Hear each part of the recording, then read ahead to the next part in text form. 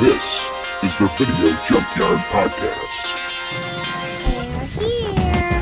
A place that appeals to your deepest and darkest fantasies. It's alive! The dead whose haunted souls hunt the living. I have come here to chew bubblegum and kick ass. And I'm all out of bubblegum. From this nightmare world emerges a fearsome half-man, half-ape with the strength of 20 demons. It's time.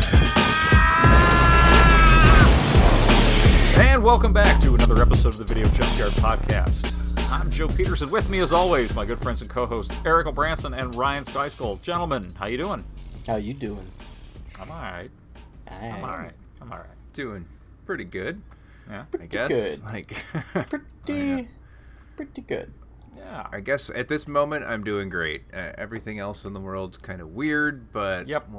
But this is fine. we'll just leave it at that. I don't even want to talk about that. We're doing this, doing the podcast, watching movies, chatting, drinking beers. Good. I did take down the last of my Christmas decorations today. Oh, so did we. Outside. Like yesterday, actually, but yeah. Yeah, the outside ones. I was just like, it's funny because we were just talking the night before about how long I'm going to keep them up. I'm like, you know what? The outdoor ones don't bother me because it's just, lights and some green garland. It's just, seasonal. That's fine. Yeah. And then this morning I got up and I look outside and we're the only person on the block with them still up. I'm like, was there a fucking meeting? Just like, they were just gone. So I had to rush out this morning. I'm like, don't be that guy. Put it together. Hell no, I'm not going to be Mr. Christmas on this block. Like, get this stuff down. I like how I just don't so wanna... easily socially pressured you are, and literally there is no one around, and Oh, you're just dude, like, I'm the one house. That's just, I don't know. I do that with my yard too. Like, oh crap, one of my neighbors mowed. Now I have to. Especially if it's a next door neighbor, because then your yard looks really shitty. Mm. Yeah, it's That's so why bad you that, only. like, This is what you do. You mow that one half that's near that lawn, but then you do like a gradient. A gradient. I give it a 0 to 3 fade. Yeah. You just got to tilt just the kind of, lawnmower up a fade little your bit. lawn into everyone else's on both sides. But I'm going to do like, some oh, low look, there's spots. a I'm going to do hill. some lines and some lightning bolts and maybe a Jordan symbol, Yeah. yeah. I'm going to buzz Yeah. that in my yard. Or You I gotta, just do it with you gotta snow. line. Now I can You gotta line carve the it. edges. Yeah. But Yeah, it's so bad, but yeah, you do. I think it's part of owning a house or just being in a neighborhood or whatever. But like you're always like I think, at least I assume you are, because I was when we were buying this place. Like, yeah, I'm not gonna be like that. Yeah, I'm moving to the suburbs, and yeah, I'm buying a house, and now I got a lawn and all this stuff. But I don't care about any of that stuff. And then like right away you notice like, oh, they mowed their lawn, so now my lawn looks like shit. I better go mow my lawn. yeah. And it's funny because right before they mow, you'll look at your lawn and go, I should mow that, but it's all right. Yeah. It's all the peer pressure, because you'll be like, well, they didn't mow. It's about the same, so I'm good. What is it? Keeping up with the Joneses, right? Yeah. Completely Yeah. different life than you guys. Because I grew up in the fucking woods. There's no neighbors. We mowed a lawn if it quote unquote lawn existed. But it was mainly because of actual, like, animal issues. Like, oh, this is literal tall grass. This is going to attract ground wasps and gnats and stuff, yeah. and snakes and shit. Yeah, so it's like, I got to literally combat Reasons nature. You actually I got to to combat mow, nature. like, Yeah. No, it just starts to happen. It's weird. Like, this is another version of old man talk. It just starts to happen. Yeah. And you get really... You catch yourself doing it. You catch yourself getting pissed about it sometimes. You're like, you know what? I used to live in a fucking studio apartment. I don't have to deal with any of this shit as you're pulling weeds. Like, See, it was so much easier when I had to do nothing else. You guys got to do what my dad just did. Recently, my dad's dogs now officially all the dogs have now passed. It was pretty sad in the past year. They passed like within 3 months of each other. The last 2 dogs, and I'm like, okay, all he has left is his cat.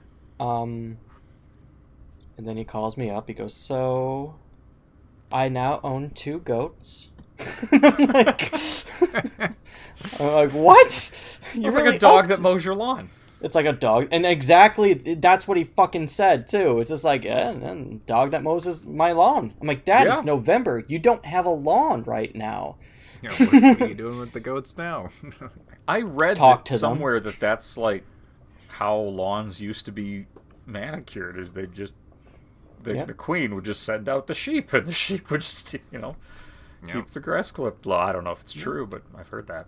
Well, we're gonna find out when spring comes around and his goats are out there. So. Speaking of weird things of questionable history, and before we get into this episode tonight, I do want to give a quick mention of a new show that I discovered on Netflix that I highly recommend. Oh. And it's the History of Swearing, hosted by none other than friend of the podcast who doesn't know he's a friend of the podcast, Mr. Nicolas Cage. Oh, nice. Yeah. I'm waiting for him. He's definitely a friend of the podcast, whether he likes it or not. So. Well, the way that his career has been going, he would take any role. I'm waiting for him to become a easy, not even a guest spot, but a legit member. I think I got $100 on that. I'll give him $100 to be on our show. So I think that's out there. That's out there, Mr. Cage. If you're listening, please. Come on, you can just say one thing, and you can whatever it is, you can just leave. Then it's fine. Right. And it's a podcast. You don't worry about having to keep dyeing your hair, even though you clearly are dyeing your hair. But I highly recommend, especially Eric. I know you're a Cage. Oh yeah, I'm on like a never-ending Cage kick. So that's... it's one of the greatest things I've seen in a very long time. I'm gonna have to check that out. And the episodes are only like 20 minutes long, so they're short, digestible. Like today, we're gonna talk about the history of the word "fuck," and it's just like, oh, I needed this. This is awesome. So. Beautiful. But one thing that you won't hear any of words like that, though, in the movie that we're going to be discussing tonight. Because we're actually discussing a children's movie. I mean, I said fuck quite a bit when watching this movie. As in, what the fuck? Yeah. And it's a kid's movie from the 80s. So it goes into dark twists. It goes into some dark twists. And we are talking tonight about the 1985 animated adventure film, The Adventures of Mark Twain. Roll it. Now, for the first time, through the magic of claymation, the best-loved characters of America's greatest storyteller come to life. It's The Adventures of Mark Twain. I'll go to meet the Comet. It's Tom Sawyer, Huck Finn, Becky Thatcher, and a frog named Homer. Yay, Homer! Shipmates on an incredible voyage from the Mississippi to the Milky Way. Let's catch it. Aye, aye. Explorers on a remarkable ride to faraway places, far gone times, and far out creatures. Hello. Adventurers on a breathtaking trip into the heart of Halley's Comet. Come, join them on their quest for fun. Reckon I'm getting out of here. Danger. And excitement. Come, share the adventures of Mark Twain, the first feature film in the magic of claymation that will make you believe in imagination.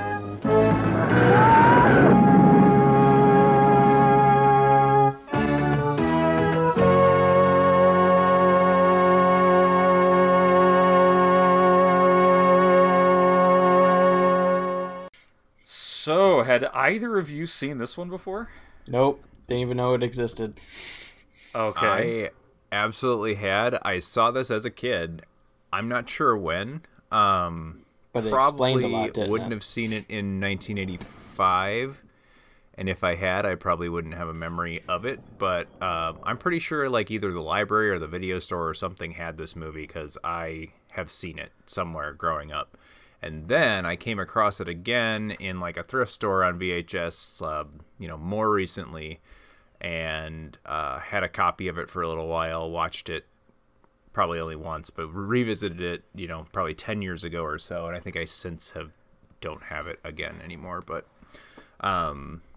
yeah, so I'd seen it a couple times at 2 different points in my life, and it's one that I had fond memories of, and I feel like revisiting last time, it lived up to some of those, and then kind of changed some of my perceptions of it from growing up with it. But so I honestly think the first time I saw anything from this movie was perhaps as a kid, maybe in Sunday school, right? Because there are some scenes in here, of course, that depict Garden of Eden. That's a bold move, given Mark but not Twain's all of it. But not criticism all of it. yeah, just parts of it, and it was like heavily edited. But otherwise, and I can't confirm that. Like, I have a vague memory of that, but I know I've seen it like in that context and caught it. But I think this was my first time watching it from beginning to end. So it was a movie I was aware of, and there's some scenes we'll be talking about that are so famous now just because of their content that it kind of overshadows the movie. But to give you a quick synopsis, The Adventures of Mark Twain is directed by Will Vinton, and it's actually done in his famous claymation style. So it's an animated film, but it's entirely claymation.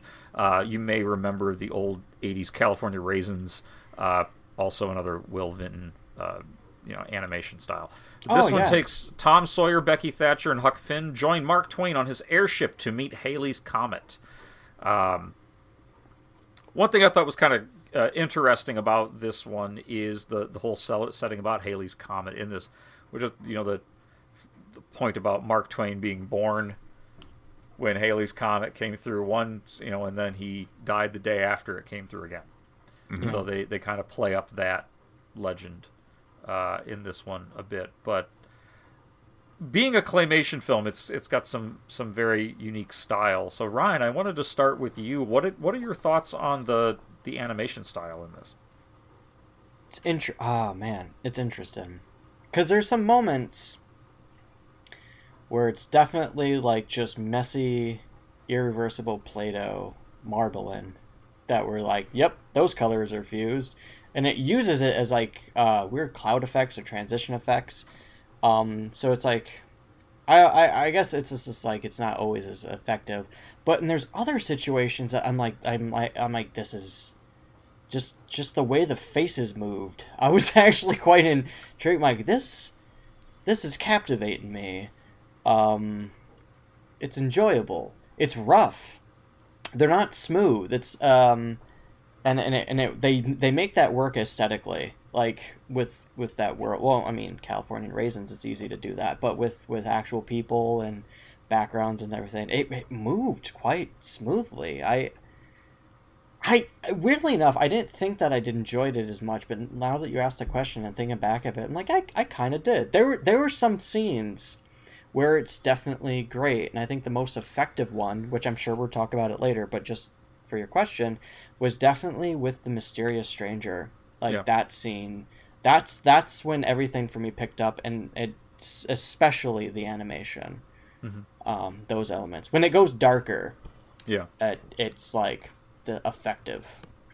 I think Vinton is really good at expressions, or his work is really unique in the fact that there's the subtle motions of an eye roll and maybe like a huff before they speak. It's those little motions in the face that you see, and you're right, even though it's kind of a rough sculpt, that's still present there.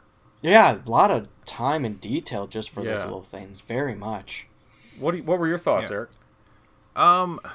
It's this kind of animation, or claymation, I should say, because they trademarked the name, the claymation. But Will Vinton's stuff is very like nostalgic for me, and I don't know if it comes back to this movie specifically, but like the California Raisins, the Domino Noid ad campaign that he did, the Disney only Michael Jackson film Captain EO, he did the special effects for.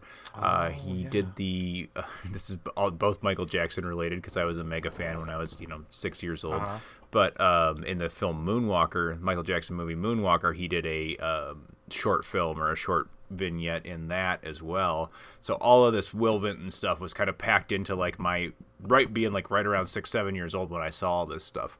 Oh, and the Christmas special too, the Will Vinton Christmas special. Right. Yep, that's good too. And so this style, and yeah, you're right. His just the way he sculpts people, the faces are so expressive, but they all kind of look like Will Vinton characters. They all kind of have that kind of sameness about them, and not that they look the same, but just could be the way they move or something. But so his style is very unique, and it just brings me right back to being like that age and seeing this stuff all over TV. I mean, he was how many commercial campaigns was he doing? And so well, yeah, I think that's where it. I'm sorry, go ahead. No, I was gonna say, I think that's more what it does to me art wise. I think it's amazing. I mean, just anything that like you could, and yeah, people could nitpick at it compared to like, you know, where animation's amazing now with CG and the capabilities and the things they can do with it. But the fact that this is, you can kind of see the warts sometimes. You know, the fingerprints and like Ryan was saying, smudging effects and stuff. But I think it's kind of like my attraction to, you know, practical special effects and such like that. Like I can see the work put into it. I can see the art, you know. Sometimes when you smooth over things too much, I feel like the art, or maybe the artist, disappears. The art kind of still stands by itself, but you don't have that connection to the artist, I feel like. But the more common... Oh, I'm sorry, Ryan, go ahead. I was just going to say, like, I think the one effect that stood out the most that is purely... like, I've never seen really done in a way but makes sense in claymation was their the Indexovator, the elevator object that they just like, it had like a Doctor Who element of like, you just walk like this, just monolith slab just appears and it's solid and they just walk through it. And it's like it functions as an elevator. Like as a sci-fi concept, just fascinated me. And I realize it's because of that, like, how can we do this as an effective way of transport without putting too much effort into it? It's like, it's a simplistic solution done because of the medium that you're using. And I'm like, that is just a fascinating concept. Like, it's created out of a simple solution with the material. And I'm like, I love this elevator.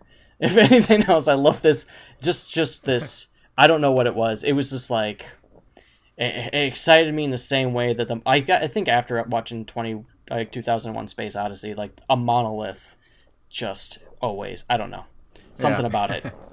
Well, I was just going to bring up how if you look at stop motion animation, which is a side note, I still have to correct myself because growing up, this was stop motion animation, so I have a habit of calling all stop motion stuff claymation.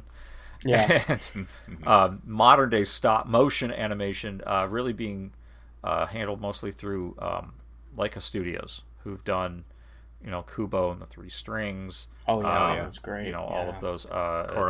Coraline is another great one, and Box Trolls. Yep. And Paranorman. So, you know, all of these really great movies, and I think I would probably watch 2 of those before I realized it was stop motion, because it looks so smooth. Oh, it's so good. Yeah, it's so good. But it almost looks like what you see with computer animation in some scenes. And so that's not to down it, because they're telling these really wonderful stories and they're doing it with stop motion, and it's absolute wonder. But I wonder if they would be there today if it wasn't for Will Vinton. Probably. I mean, yeah, they probably would be not as well known, maybe, I would argue. I don't know. Well, I'm just looking at because I don't remember seeing in any kind of stop motion. Getting facial expressions in stop motion is something that's grown for years, going all the way back to, you know, Willis O'Brien and Ray Harryhausen, and it's kind of grown, and then into Will Vinton, and he really started making stop motion look like, you know, faces and really capturing that, I feel, even though they're very caricature.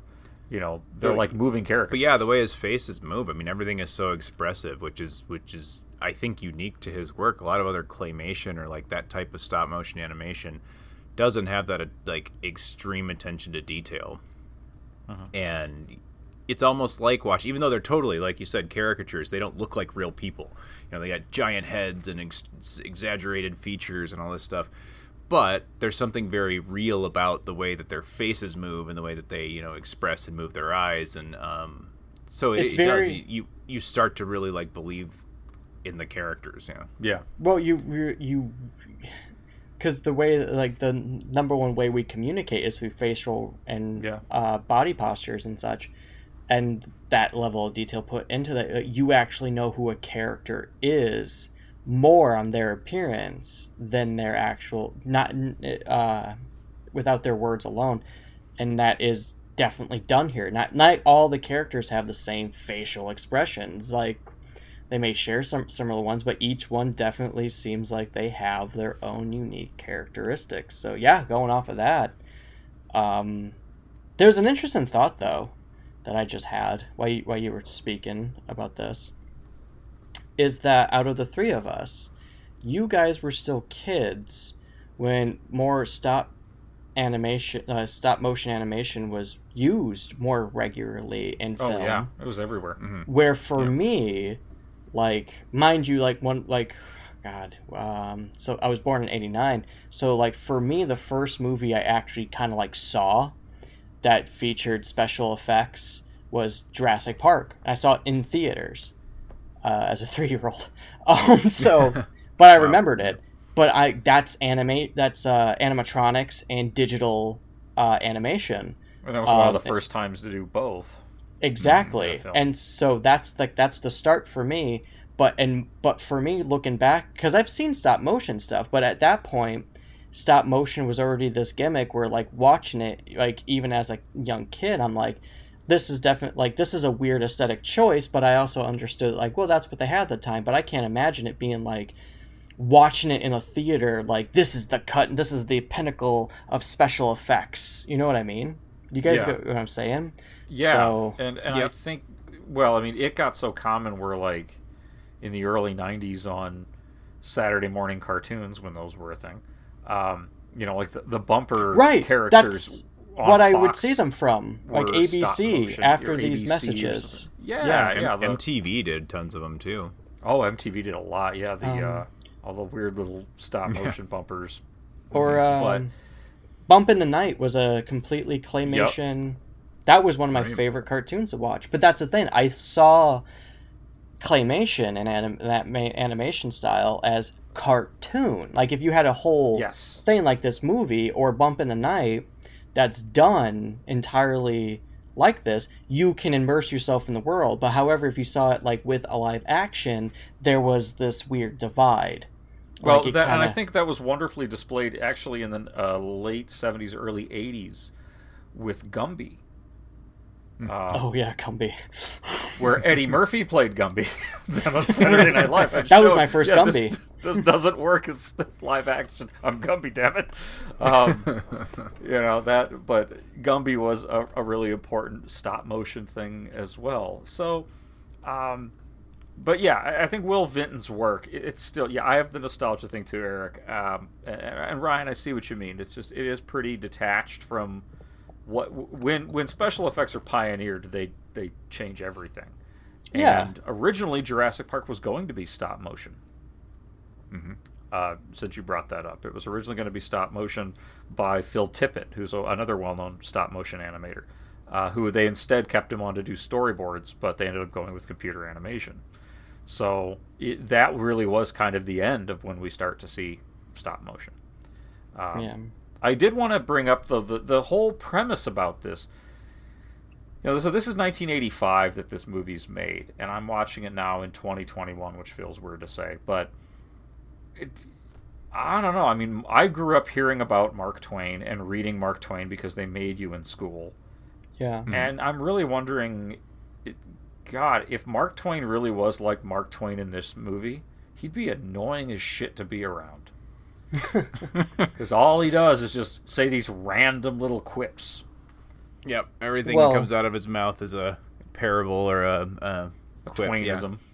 Yep. Well, Mark Twain himself kind of saw the work like everyone had two sides. Yeah. So, there's always the dream self and the real self, right? But the question is like, if you want to take a philosophical stance, like, what does he mean by dream self? Does he mean like somebody who you are in your subconscious, or does he mean who you project yourself to be, because Mark Twain wasn't Mark Twain. Mark Twain was Mark Twain and Samuel Clemens. Thank you, Samuel Clemens. So that in itself, he is of two people. So, and you do get spoilers to Mark Twain's. That's right. This movie, as they go on this airship peering into adventures based on different Mark Twain stories. So they do a couple of different vignettes. Like they start with Mark Twain's first story, which is the celebrated jumping frog of Calaveras County. They do Captain Stormfield's visits to heaven, the diaries of Adam and Eve from Letters from the Earth, some stuff from Adventures of Tom Sawyer with the title characters, and then the mysterious stranger, which we will get to. But what did you think of the stories like that they chose?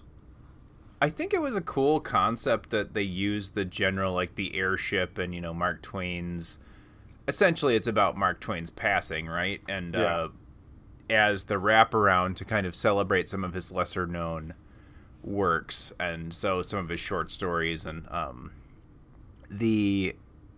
I think all of it works really well. I actually think that at times the shorts, just because the animation I think works very well in those kind of short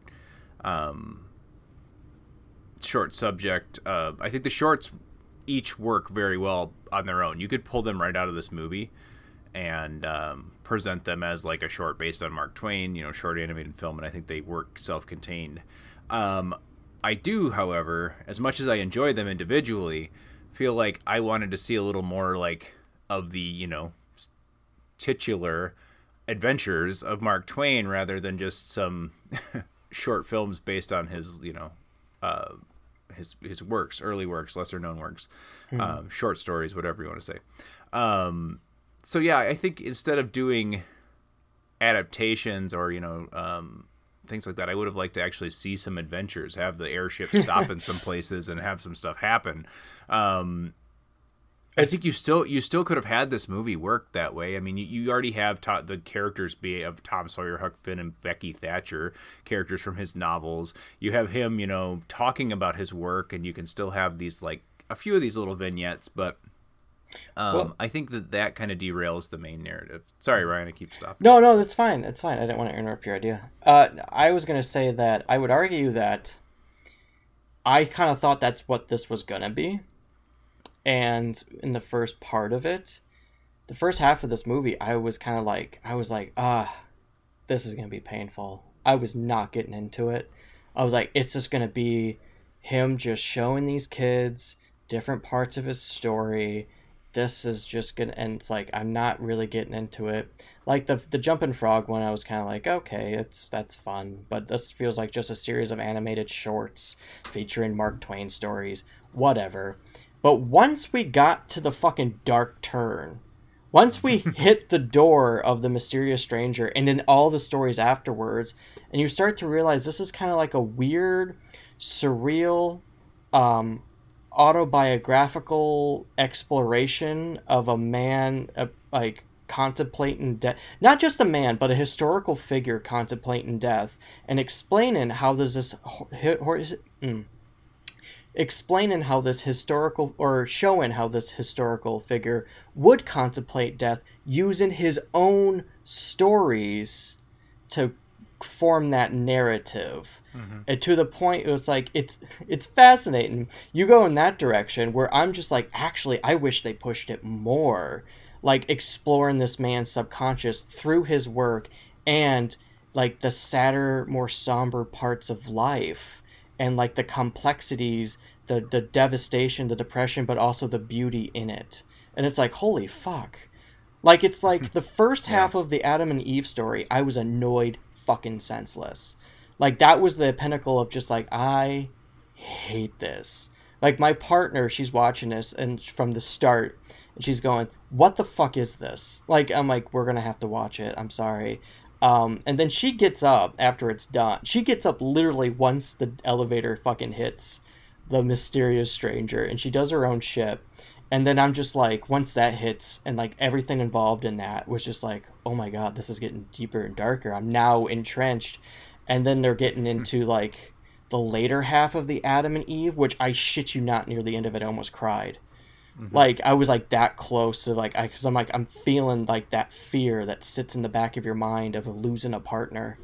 And that's what Clemens was actually fucking dealing with, the loss of his wife, and putting that in part of the story. And it's just oh my God, I'm into this. And she comes back and she's like, "You still into this, huh?" I'm like, shh. this is better than you think. But she didn't see that part, and she was already nah, whatever. Well, she watched the end of it, but yeah. I think it was cool that, I think it kind of did both. Eric, I completely understand what you mean. It would have been cool to see them, go to different places. I don't know, kind of like a Magic School Bus kind of scenario. Yeah. No, that is a fun concept. I'm not denying it. It is. That. Oh, and it's very successful in, things like this and in shows. And I personally liked it being this kind of anthology, and it is really powerful. That it is. I guess it might lose that if you do.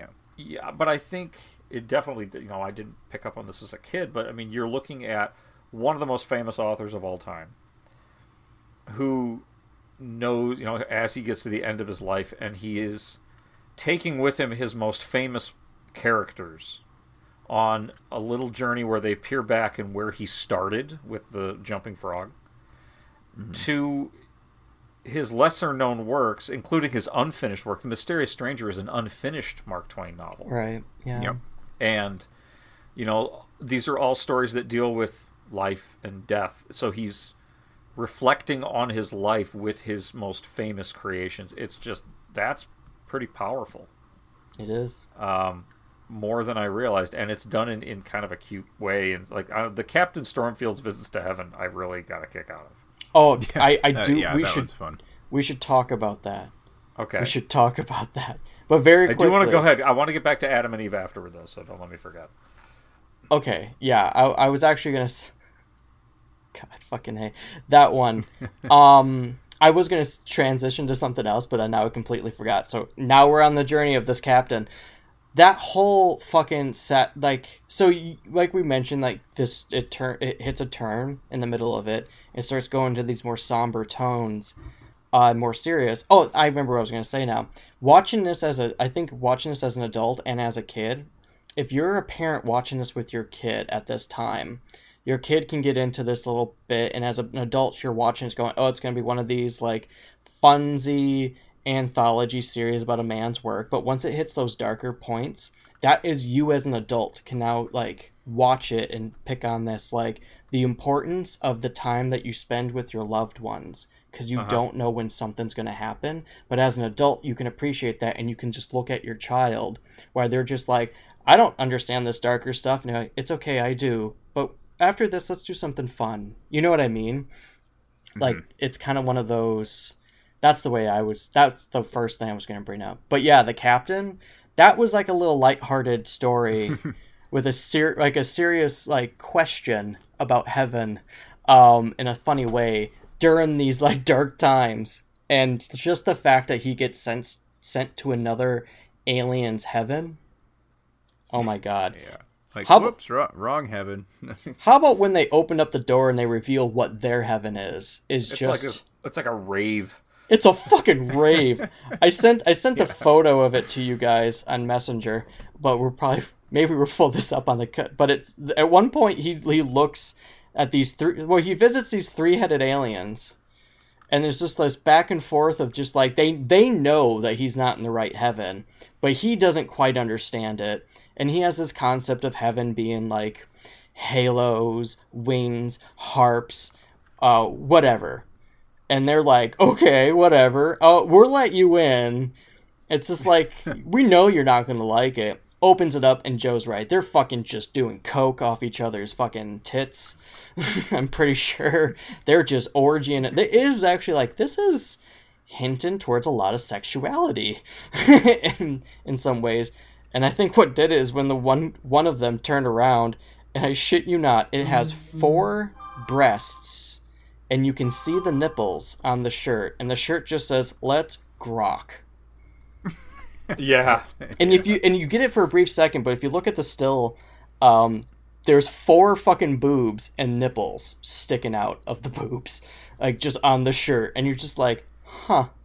And then this captain fucking blows my mind and goes like, this isn't going to be my heaven. I'm going to go to another one, which turns out to be fucking boring as all fuck. That's the moral of the story. My thing is this. I would have stayed in that heaven. I'm like, oh, this is way better than I would have thought. Oh, yeah. And and I think that's the moral of the story. He gets to the real one, and I think he's kind of like, oh. It's lackluster. Okay, yeah. They keep shushing him. This is what I expected, yeah. Yep. Probably having a little buyer's remorse there at that point. Yeah. I did want to go back just to the Adam and Eve thing. Yeah, the versions of Adam and Eve are annoying. Like, their voices are kind of annoying. Yeah. At first I agree with Ryan. It's a little hard to get into, but by the end I also agree with Ryan, and it's highly effective. So, but just keep agreeing with Ryan. I'll just keep tallying up those points. I do want to know, and maybe I'm the only one who noticed this, but did they intentionally make Adam look and sound fucking exactly like David Lynch? I did not notice that. I didn't either. I like to think yes. They did. Got the kind of nasally voice, and he just looks. He's got the hair. I'm like, holy shit, it's David Lynch. And like, if you watch that whole segment with that in mind, awesome. Gotta go back and now watch. You gotta go back and be like, you just realize this is happening like right after he writes Eraserhead or something. But the truth, if that really was a David Lynch-like character, and if he was given the chance to go to that heaven with Let's Grork people, he would have fucking been Grorking his fucking. He would have grokked a lot. I think he did grok a lot in the 80s. I'm pretty sure. I think that's how he ended up being claymated into Adam in this movie. That is seriously, go back and check it out. He looks exactly like David. And I got the impression that they, intentionally the character models were modeled after Mark Twain and his wife, which also they modeled the Becky Thatcher and Eve from, and then the Mark Twain, basically the Adam character was made to look like a younger version of him, and when he aged, they looked almost identical. Yeah, right? When they showed that to kind of like really tie it together that we're talking about him reflecting on the aging and eventually the loss of his spouse. So, so I feel like that was intentional. Why they didn't just have those characters do the voices for them, I'm not sure. Yeah. Like maybe they just thought that was good enough, but I don't know. And then we get to Mysterious Stranger. That story, again, based on an unfinished Mark Twain novel, where in this version the kids meet Satan. Well, it's definitely a period of time in Mark Twain's life. I don't know if it's after his wife's death or not. I can't remember, but it's definitely that point where he started writing like, humanity is awful. We're just terrible creatures. We're not relevant. We're not important, and we cause so much pain and misery. Like, it is definitely a harsh criticism of humanity, and it is definitely portrayed here with the character of Satan, or the mysterious stranger himself. Spoilers. It's Satan, but not the Satan. What are your thoughts on this one, Eric? Yeah, I really like this, and mostly because the whole thing has like a very dreamlike, surrealistic, kind of unsettling atmosphere to it. And there's a lot of like examination of humanity and kind of like the duality of life and fate and all this stuff that when the mysterious stranger is kind of talking through and doing his little like mock-up of society and making his little clay people and kind of meta there for a second. Yeah. Clay people making clay people. Yeah, and but I think it's more about what really works about it is that it's got this very unsettling tone to the whole thing, and that helps sell what it's talking about. It was always my favorite bit of the movie. I think both both times I saw it before, and it probably still is. Just because I think it's the most effective, and it doesn't pull any punches. It's just right away. It's a bit unsettling. The character introduces himself as Satan right off the bat, so it's like, whoa, okay, this is going to a dark place just right away. The way he kind of, I don't know if manipulates the kids, but gets the kids involved in this kind of like social experiment with these clay people, and then ends up putting them basically at war with one another and destroying them, and then telling them that human beings actually have no value and all. I don't know, but so it's this, I don't know, really snapshot of kind of human nature, but I think it's just the way it's done. The character design of the mysterious stranger is great. It's creepy. It's something about the way the voice is done too. It has both dual male female performance, so it just, I don't know, it's cool. It's a cool. I don't know much about The Mysterious Stranger as a novel because it's an unfinished novel of Mark Twain's, but the little bit that they do in this is effective and interesting. So yeah, what, Joe? Sorry. No, go ahead. I was gonna say, I think one of the most haunting things for me that stuck when this mysterious stranger, Satan himself, says that I do not sin because I do not understand the concept. But says it with such like I'm fine with that. Like, that's fine. Like, no, I can't sin. I don't understand it. And I'm like, if that isn't a window into a psychopath's mind, just a complete amoral person's mind, like, I don't know what else is. Like, just like, oh yeah, no concept of morality, therefore you have no like concept of sin, like shame. And it's like, that's horrifying. It's like, no, you can explain it and define it to me all you want. I'll never know. So therefore, whatever I do is not wrong. And it's just like, it brings up that question of morality. It's like, well, fuck. It's like, it's crazy how short of a scene that was. And just how so much there is to unpack there. But I suppose that the same could be said about an unfinished short story. Mm-hmm. So yeah, which is available, like all the versions of it and stuff, and the notes, you can find them and read them. But right, yeah, I personally have not, but it definitely is something that's now in my interest. Like, I'd like to know more about that, because this piece is really quite impressive. So I kind of want to, I guess, get to the kind of the bookend story. What do you guys think of that one compared to these little vignettes? The wraparound, like the airship and the chasing down the comet. Yeah. There's not much of a story. It ends up, I feel like it ends up just kind of being a wraparound to kind of walk through all these other shorts. But at the same time, I do think by the end of it, because the shorts tie into the general concept of it being about, Mark Twain coming to terms with mortality and, ending his life in, the way that we all would love to see it happen, and that, on his own terms, right? And I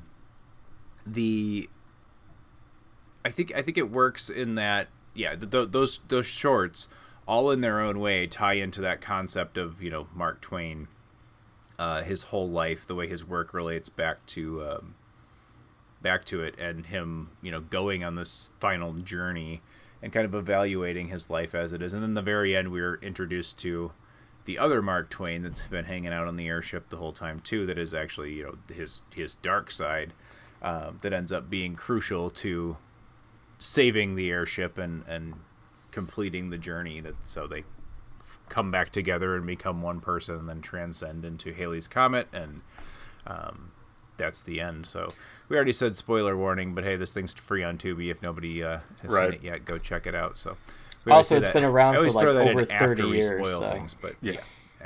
But something you bring up there too with the whole theme about the splitting duality, like the dark side and the light side. That's celebrity, isn't it? Yeah, I mean, again, it certainly could be said. Yeah, a famous author. He's standing here with his most famous creations and revisiting all these things, as we said, but he needs to rebond with his true self, not just the, witty, cribbing character we see before. Well, that's to explore that. One must discuss the other self character in this narrative, the main narrative, which is not Mark Twain. Which, by the way, the name of the ship, if you if you don't watch the movie, is Mark Twain, and it's like the whole story is like, oh, this is actually like a representation of the ship Mark Twain is now given to his characters for them to carry on the legacy of Mark Twain. Right. But to have the shadowy character keeps showing up throughout, is not Mark Twain, but it is in fact Clemens himself, and how he interacts with the characters in brief moments.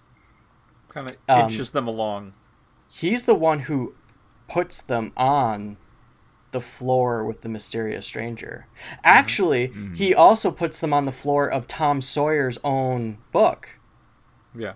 At one point. Well, Tom Sawyer and Huck Finn find out for themselves, and it's just that he walks in, and they don't show it, but it's like the brief scene where he's getting reprimanded by his aunt for and needs to whitewash the fence, whatever. But then they go through it again, and it's the scene where Injun Joe, which I hate that fucking name, Injun Joe is already trapped in the cave. And if you know the story, he starves to death. But Injun Joe shows up, and Clemens, I'm going to call him Clemens, opens up that door, and if you look at the level of detail, at the look of this demonic look in Injun Joe, he looks like a starved, crazed man who's been trapped for an X period amount of time. Like, you know, if you ever read those stories of people lost at sea and they eventually cannibalize, it's like that, because you see it in the teeth. Yeah, it's like monstrous, horrible teeth, and like daggers. Like that level of detail for like the split second, and then followed by he ends them off and the mysterious stranger. So this is Clemens. This is the side of him that is actually him, the one who is dealing with like just the pain of life, the one who wrote these dark elements. In other words, where did these, the true dark concepts, they come from the self, not the celebrity. Right. And so for the show, for the movie, as well as for the viewers, as well as for the main characters, we're seeing the dream, the Mark Twain. He is appearing to be the captain of the ship, guiding us, but the true passenger, the true person who's on this journey is Clemens himself, who just wants to reunite with his beloved, and he just wants to die. He's like, I'm good, I'm ready, I want to go back to my Eden. So his whole kind of character's kind of pushing the Mark Twain persona to give it all up and move on in a way. But also I think it's very metaphorical that he's, you know, taking three of Mark Twain's most famous characters that are very much a Mark Twain thing and showing him these, you know, darker moments that maybe are more of, like you said, the Samuel Clemens part of the personality. And so it's kind of like literally taking Mark Twain the persona, Mark Twain the celebrity, and, you know, dragging him back down to real life and saying, look at all these other, you know, these other things that, you know, these other thoughts that are going on in your head, or there are all these things we've lost, and all these things that the darkness in humanity, and so essentially I'm agreeing with you in long form, but it's an interesting way that those two characters, the way it explores the two halves of a person, especially somebody like Mark Twain who has had such a, you know, public persona, like that. He has such a diverse body of work. That too. I feel like that's what this movie was actually trying to do, is to remind you. And that's actually that's the actual final interaction with when he comes out and the kids are like, "Oh, we can lock him back up." And then Mark Twain, the light half, goes like, "No, he's part of me. Like, he's important. Like, you have to acknowledge him because he is me. Like, we are the same." And that message carries also translates to his body of work. It's just like, he wasn't just Tom Sawyer or Huck Finn, which, by the way, were the two stories that they only ever fucking shared in my school. Right. Yeah. So talking about celebrity, it's just like you talk about like not only how is the celebrity portraying themselves, but posthumously, how are they just portrayed by society? And it's like that message of like, you have to look at somebody's whole. Like, that's only fair to them as well as to ourselves. Holy shit, this movie's deeper than I thought. Yeah. Yeah. Fuck this. I also wanted to briefly mention that the voice of the Mark Twains, Samuel Clemens, is done by Mr. James Whitmore, also known as Brooks from Shawshank Redemption, amongst many, many other roles. Oh, yeah. But lots of stuff. But if yes. you're, Brooks was here, so was Twain. And it works really well. I do want to get your final thoughts and your grade. Eric, let's start with you. What are your final thoughts on The Adventures of Mark Twain? I got a lot out of this. You know what? This is good. I liked it as a kid. I liked it the last time I saw it. It's an interesting one for this podcast, or like what we do on the Video Junkyard Podcast, and that's kind of like take something that you barely, you remember from childhood and revisit it, and then see if it really like holds up to either modern day or scrutiny or special effects or whatever. Is it fun? Is it still entertaining? But this is one of my favorite types of experiences that we have that is both. Like, this is a really good movie that I think I enjoyed when I was a kid, and I got a certain like set of things out of it that you can revisit later as an adult, and especially now as an older adult, aging a bit, having my own family, getting into like this second phase of life. You get a whole lot of other stuff out of it. So that's a really interesting experience to have with the movie, because you have it like for the two extremes of seeing it as a very young kid and as an adult. But yeah, I think it's good, and I think it holds up. I think it's as Ryan said, as we talk more about it, it's maybe even deeper than I realized when I watched it last week. So there's a lot of stuff going on, and it's a cool kind of embodiment of Mark Twain as a person, who is Mark Twain, who is Samuel Clemens. This whole narrative, like you said, the ship itself is called Mark Twain. So really the whole thing is just a metaphor for dissecting this person, or who he was as a man, as a celebrity, as a as an author, as an artist.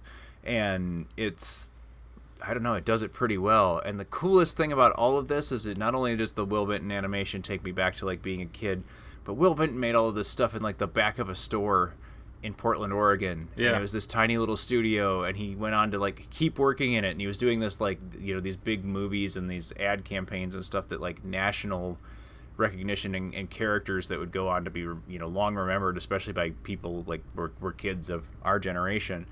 And so that's always amazing, and I think that's really a cool story. I'd like to learn a little more about it, at least in a little bit of reading, but I appreciate that. So anyway, yeah, kind of long way to say, I think I would give this one a B+. I think it's really, I think on first watching you're going to be thinking, oh, this is weird, kind of dated, but by the time you get to the end of it and you see what this movie's doing, like, it's really a well-designed, well-put-together piece of family entertainment, because I think it works for every age group. Mm-hmm. What do you think, Ryan? It's going to probably sound very similar.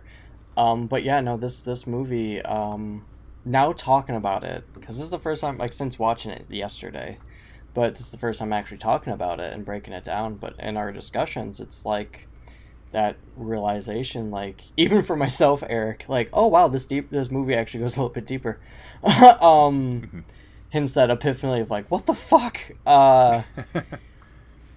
That the downsides of this movie is it does have it is dated. There is like a certain attention span you need to have, and the first half of it is just kind of like not fun for me necessarily. Like, it is kind of like it feels good. It feels like it's gonna be pretty grueling, but if you can manage past that, it surprisingly enough finds a way to complete what it's transition and complete what it's actually trying to do, and still maintain it within that like kid wonderment. But as an adult, if you're attentive enough and open-minded enough, you can actually get a meaningful message out of it. And it can be effective. It can be quite effective. And the animation style and the way that they portray characters, as we discussed, sells that fact even more. Like if you can, there's parts where you can just criticize and have fun with, and there's some good humor in there that's like a good old time fashion humor, very much like Mark Twain. And there's parts that if you really take home that feeling of just how fragile things can be in life and how important relationships are now and then when they're gone, it sends that message home. And it's like life is beautiful, and that beauty doesn't mean that things are always great. It just means that there's a complexity there, and if you can admire that, then you can see the beauty.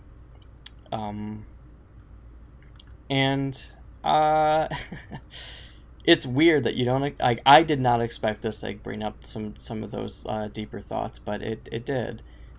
And I'm going to give it a B, because I think there's other media out there that it can better explain that to an adult, that better explores that in a way, but I give it a B for that reason. But however, if you are a Mark Twain fan, and you know you're having like kids and they're not quite super young, but they're maybe getting closer enough where they maybe can now read the message but still kind of appreciate the thing, and you watch it with them, and they're willing to be open to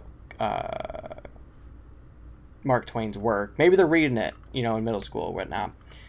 Then this movie can be way more effective, because not only in its messaging, but also show that Mark Twain, as an author, is more complicated and complex, and truly shows that he is a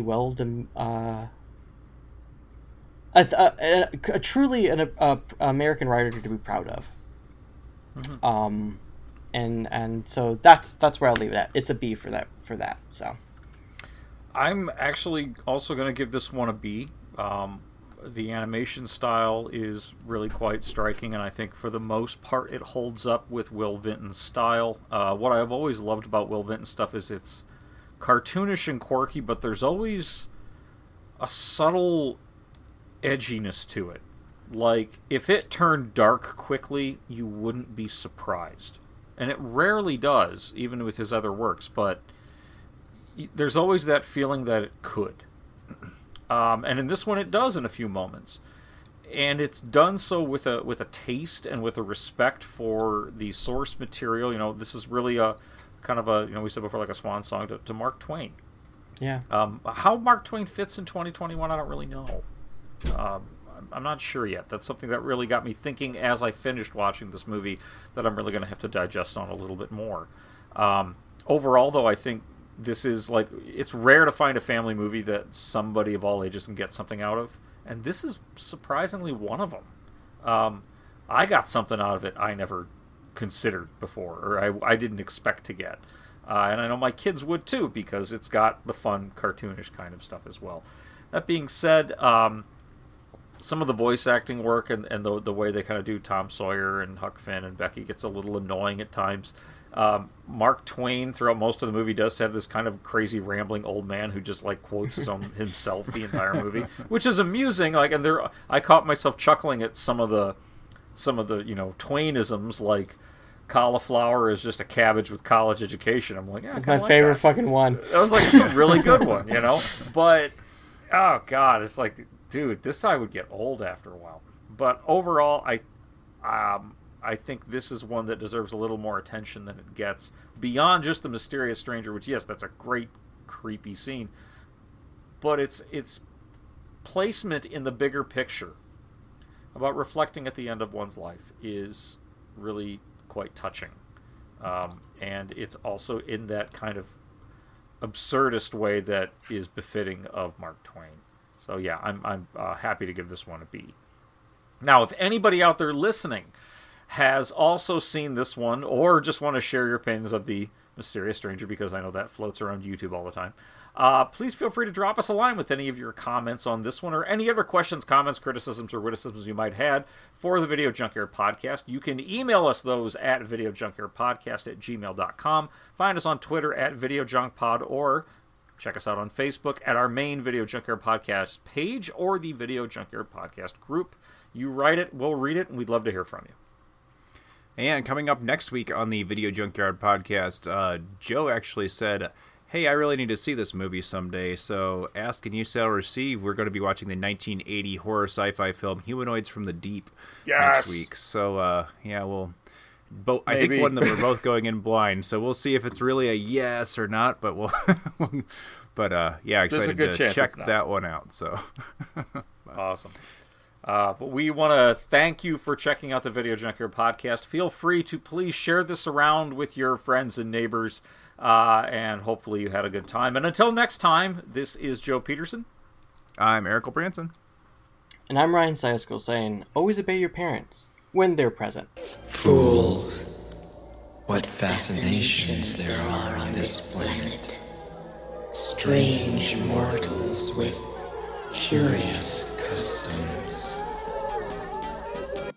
You have been listening to the Video Junkyard Podcast. I do wish we could chat longer, but I'm having an old friend for dinner. You just can't let them go. Go! Stay on the road. Keep clear to the moors. We want to take this opportunity to thank you for listening to the Video Junkyard Podcast and remind you to find us on social media on Facebook at facebook.com/Video Junkyard Podcast, on Twitter at Video Junk Pod, and on Instagram as Video Junkyard Podcast, all one word. Want to thank you again for listening, and keep digging. Who knows what treasures you'll find in the Video Junkyard.